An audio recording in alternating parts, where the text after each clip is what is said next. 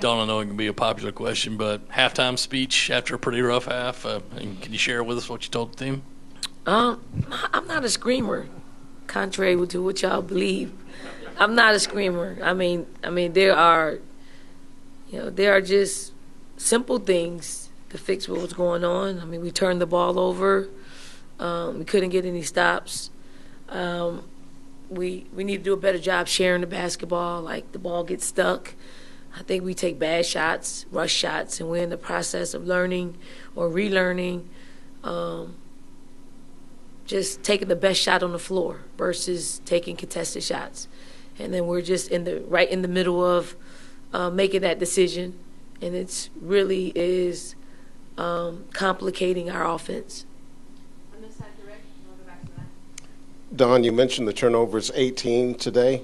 How much of that was due to what Georgia was doing defensively, poor ball handling, or just mental errors? I mean, a little bit of both. I mean, you have to credit them for, I knew that coming in. If they got their zone working a little bit, it could be problematic. I thought we did a much better job in the third and fourth quarters, getting the ball to spots where it's soft spots in their zone. And I thought it paid big dividends. When we got Camilla the ball, she was able to make something happen. If not, she was kicking it out. She was getting her own rebound. And I thought we got really good effort from Chloe Kitts, just working through her in our offense. And we got Powell some good looks as well. So, I mean, it's a work in progress. We got to get it together because it just gets tougher and tougher as we continue down this road, down the end of the season and into postseason. Along that theme, this is back-to-back games with a bit more stress for you. We talked about it a few days ago, but where's the importance here for a young team to kind of learn these lessons now before March?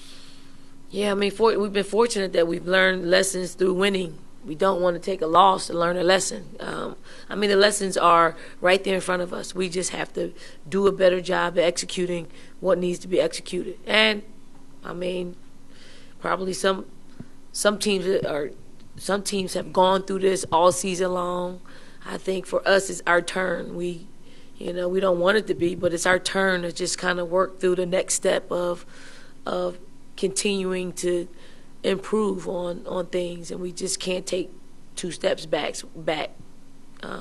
We've been a team that has done it over the course of spreading it out. Like, everybody feels important on our basketball team, and we need to keep that in the forefront.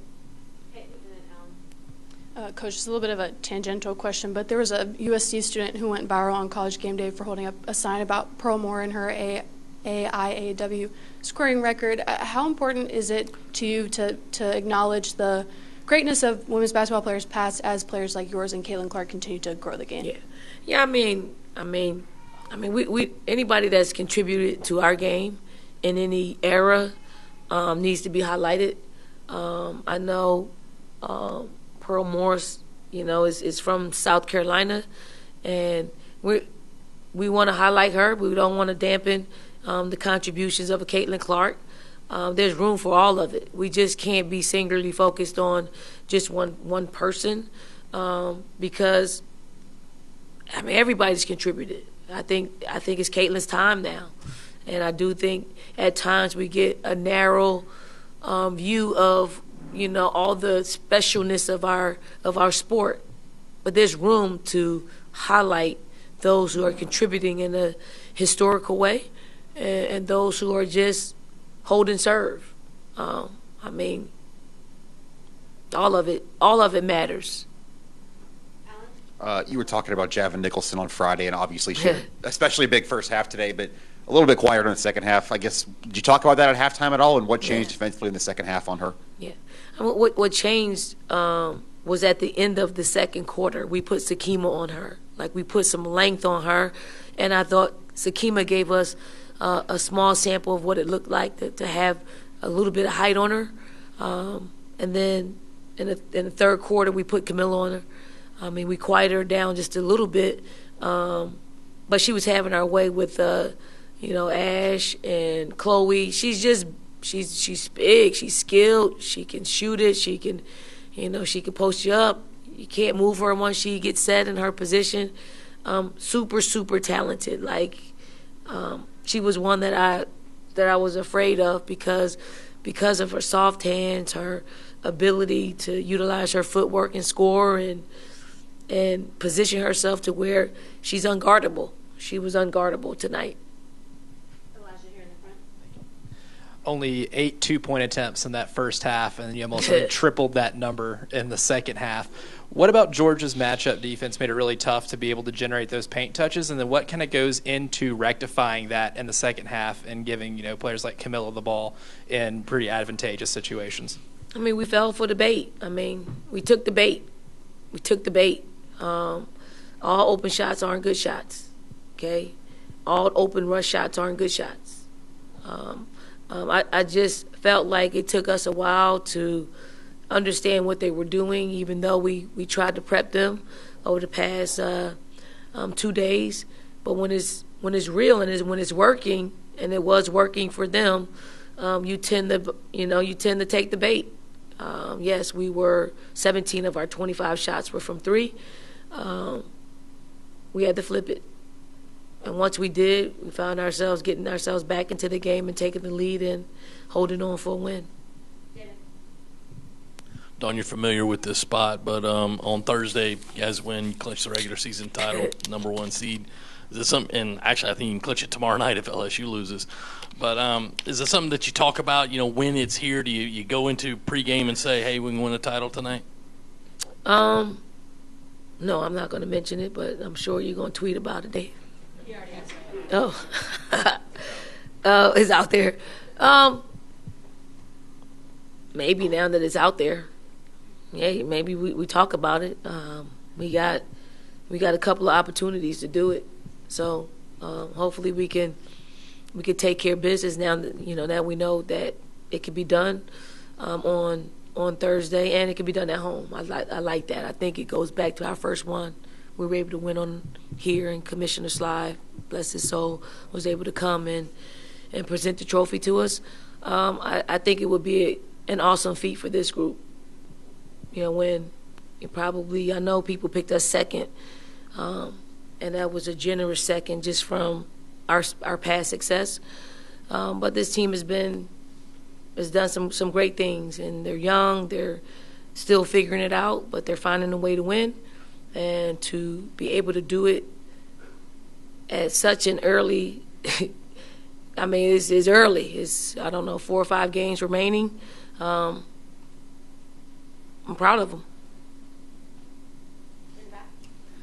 Coach, what does it mean to y'all to have College Game Day here and the atmosphere that helps create, especially with it being the 4th sellout of the season and everything?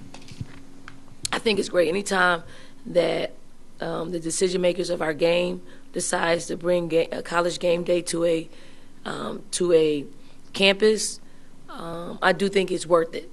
They know the crowd will be there. They know, and people may have thought that this would be a lopsided game, but in our league, nothing's guaranteed.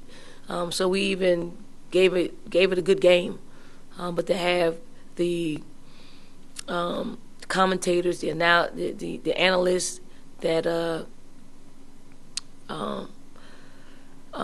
that call our games, it was star-studded. I thought our students got here early, and they presented well for our arena. Everybody. It's kind of a cool thing that they chose to come to our gym again, and maybe if we continue to have some success, they'll come back next year. But we have, and Commissioner, I got to give it back to Commissioner Slive, who, and he doesn't get he didn't get upset a whole lot, but we were asking for a whole lot as women's basketball coaches, and he basically told us to get back on our campuses and make it look like what we've made it look like. So kudos to Commissioner Sly for giving us some homework.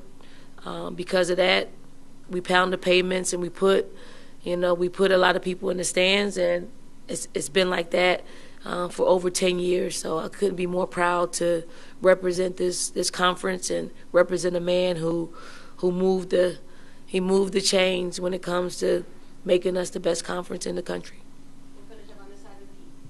Just a couple of quick ones. They've been playing basketball in the SEC for a long time. You guys won your 43rd regular season game. That's a record.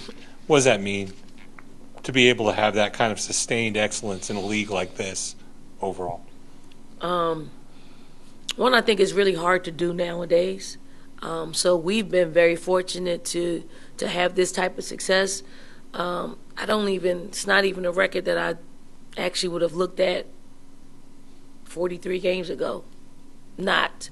But obviously Tennessee, right? Tennessee was, the story program that gave us something to reach for unintentionally. We were able to do it. And again, I'm just proud of the former players and our current players to put together, some of the most historical stretches in this league, and it says something to be able to do that, because this is a hard league. It's a hard league to stay healthy. It's a hard league to win. It's a hard league to just win at home and on the road, and we were able to do that. So, again, super proud of the program that all of our players that contributed. So it's a great feat. You got to catch up with a couple of celebrities, too. Coach Spurrier here for a while. Kelsey Plum here in the building. Did Asia call for tickets to get her? No. Under Armour. She's Under Armour. Cool. As always, Coach Barry calls me all the time, text messages me all the time. He's watched our program for a long time. Like, he's hit the road. Like, he's got to drive back. Like right now, he's driving back, but he stayed to watch us play. And Coach has been one that I could talk to about how to coach at South Carolina, because it's not a easy thing to do, especially with fans wanting winners all the time. Like, all the time. If we drop a game, the bottom will fall out, even though we've accomplished a great feat this season and continue from last season. So great to have great people in the stands.